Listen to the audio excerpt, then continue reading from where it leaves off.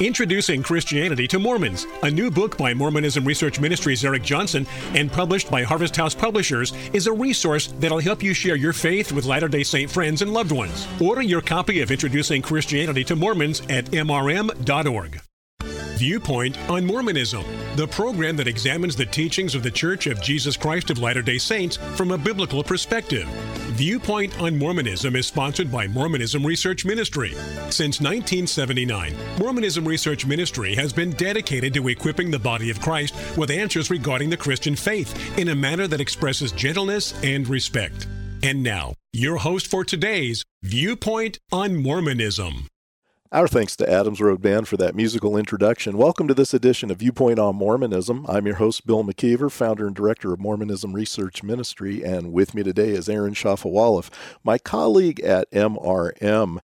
In yesterday's show, we were talking about an evangelism experience that Aaron had while he was sharing the gospel down in Provo, Utah, and it was with a young man by the name of Noah. And so, Aaron, you were sharing some of the things that you had brought up to this individual, and we didn't have time to actually learn how did Noah respond. And I feel kind of bad because I probably built this huge anticipation of our listeners, and actually it was kind of disappointing, really, because that was about it. Why don't you, I'll let you tell the story. You shared some questions with this Latter-day Saint who came to you, by the way. He came up to you and had questions, and you shared some things with this individual named Noah, and then what happened? Well, there really wasn't much to follow that. He said, well, that's what I needed to know. Thank you. And he walked away. And so there wasn't much to consider in terms of response.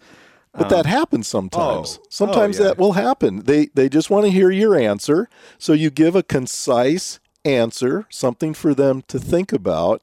And though it may disappoint us personally because we want to continue the conversation with this individual, what can you do? That's what they wanted to hear. You gave it to them very concisely, and they were happy with it. Paul says, one man sows, another man reaps. I am an unapologetic lover of stranger evangelism. I am like the farmer with overalls and a sack of seed, just indiscriminately casting seed out into the ground and falling on different kinds of soils. Now, I will follow that up and say, I do think a lot of reaping happens in relationships where people are able to nurture and water seeds. But not everybody has the same position or role to play in the broader scheme of things. God is at work. I'm also very optimistic here. I don't feel like God's word needs to be supplemented or aided or helped ultimately. God's word both informs and it performs. What I mean by that is God is both giving us information through his word and he is accomplishing his purposes in the sharing of his word. So I feel very confident and optimistic that as I share God's word in brief encounters like this, that God is going to take this and perhaps add other Christians to their life, hopefully. I would love to be the follow-up, but perhaps somebody else. If God is at work by the Holy Spirit in someone like this, they are going to seek further encounters out with the Word of God and with Christians. I guess you could say we're kind of the first responders. We're the one that is trying to pique an interest with that individual, giving them some information to think about. Who knows what Noah was thinking as he walked away? I have wished so many times that I could listen to a conversation between two missionaries who just left my house after about an hour and a half of talking to them. I would love to know, what did they bring up privately after they left my home?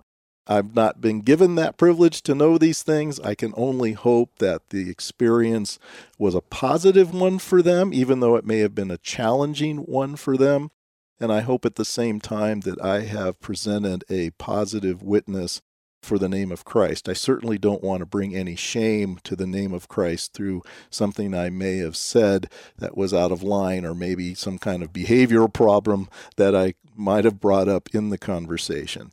Yeah. Next, I was able to speak with a mother and her daughter. So there was a student at BYU and a visiting mother to the campus. And the mother said that her daughter, who was with her, had seen us there for weeks. So we had a regular presence at this corner the daughter kept seeing that we were there, and she was curious about who we were, and I think she wanted to talk to us, and maybe her mother helped her have, some bravery to come up and talk to us.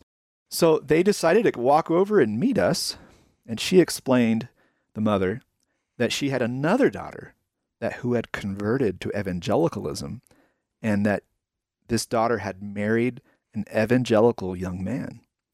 And she said that he was a good man, and that her daughter had become, this other daughter, very passionate about discussing the differences between Mormonism and Christianity. So you could tell that this was a very relationally weighty thing for her. So she had her LDS daughter with her, and she was speaking about her evangelical daughter who was not with her.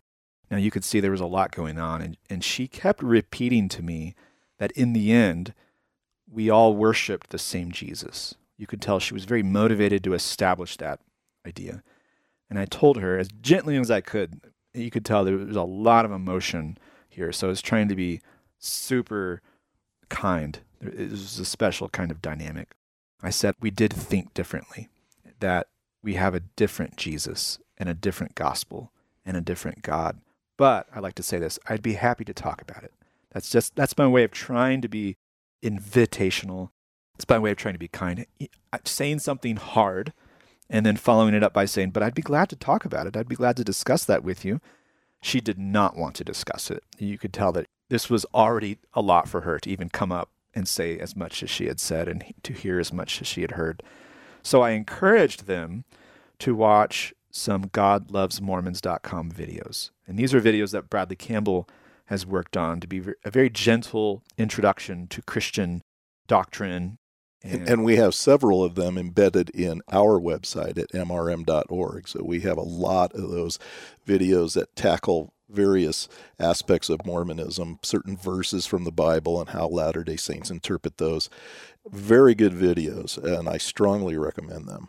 The LDS daughter who was with her, she seemed really, really eager to follow up and watch those videos. And I could only imagine what kind of conversations she has with her sister and her mother. She has to have all sorts of thoughts going on. So it was important for me to give them a good interaction. And again, I'd say when you have to say something hard, you can follow it up by saying, and I'd be glad to talk about that with you. We often interpret a hard statement as a push-off. Get away from me. I want to drop a bomb here and cause a relational rift. I'm not saying these things to push you away. I want to draw you in. So please, I know what I've just said is a hard thing. Can we please discuss it with each other? And that was it. They walked away, and I hope we get a follow-up interaction. Interestingly, after this, I gave a tract to another student who was passing by, but he ended up being an atheist who goes to UVU, which is the Utah Valley University institution just north of BYU. I speak a bit cheekily here, but if you're a good Mormon, you go to BYU.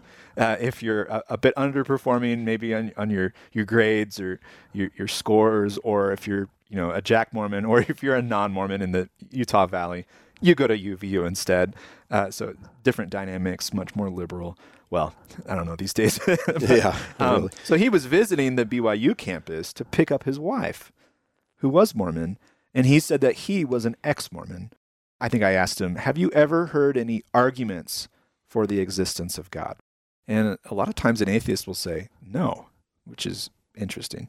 So I said, may I offer one to you? May I give one to you? And he reluctantly agreed. So I started to explain the moral argument for God, which is essentially that without God, there are no objective moral values or duties. There's no ultimate and absolute good or evil in the absence of God, which is different than saying if you don't believe in God, there's no good or evil in your life.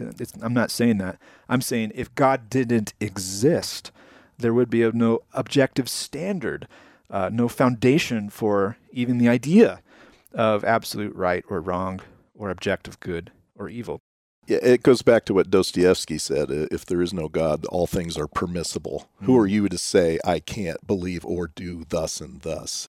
He interrupted me, and he said, I have one question. Where do you stand on LGBTQ issues?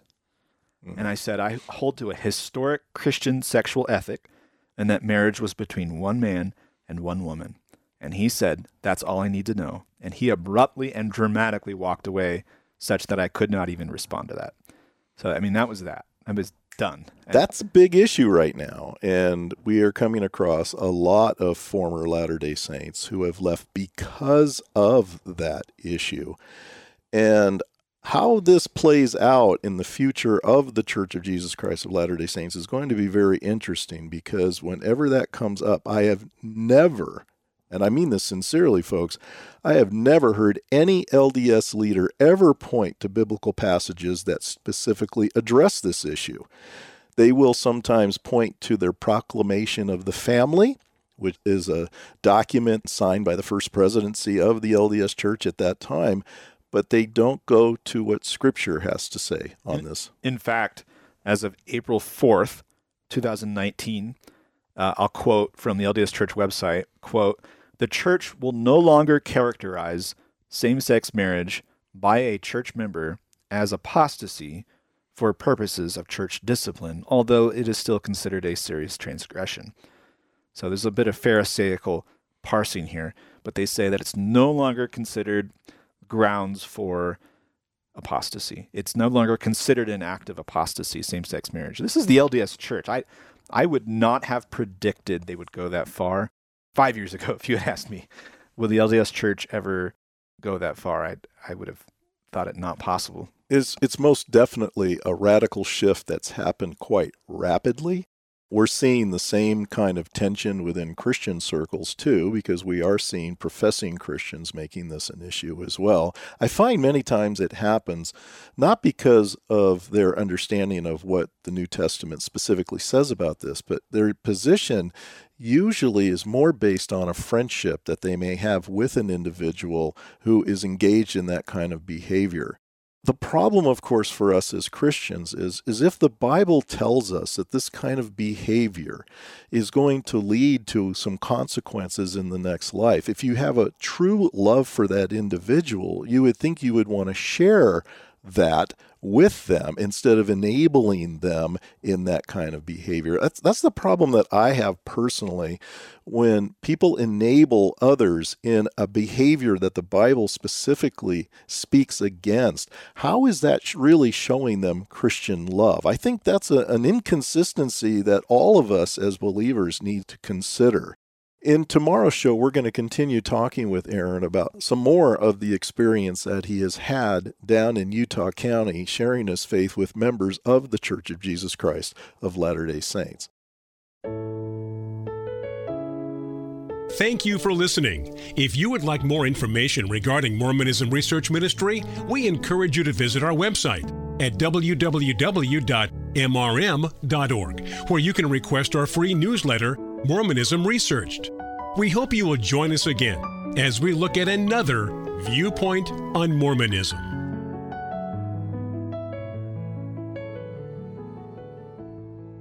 Pastor, could your congregation benefit from a presentation that explains the differences between Mormonism and New Testament Christianity?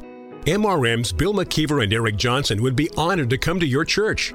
Whether it's a single crash course or a weekend symposium, hundreds of churches have benefited from their fully documented and easy-to-understand PowerPoint presentations. If you'd like to schedule MRM at your church, simply write us at contact@mrm.org. Again, that's contact@mrm.org.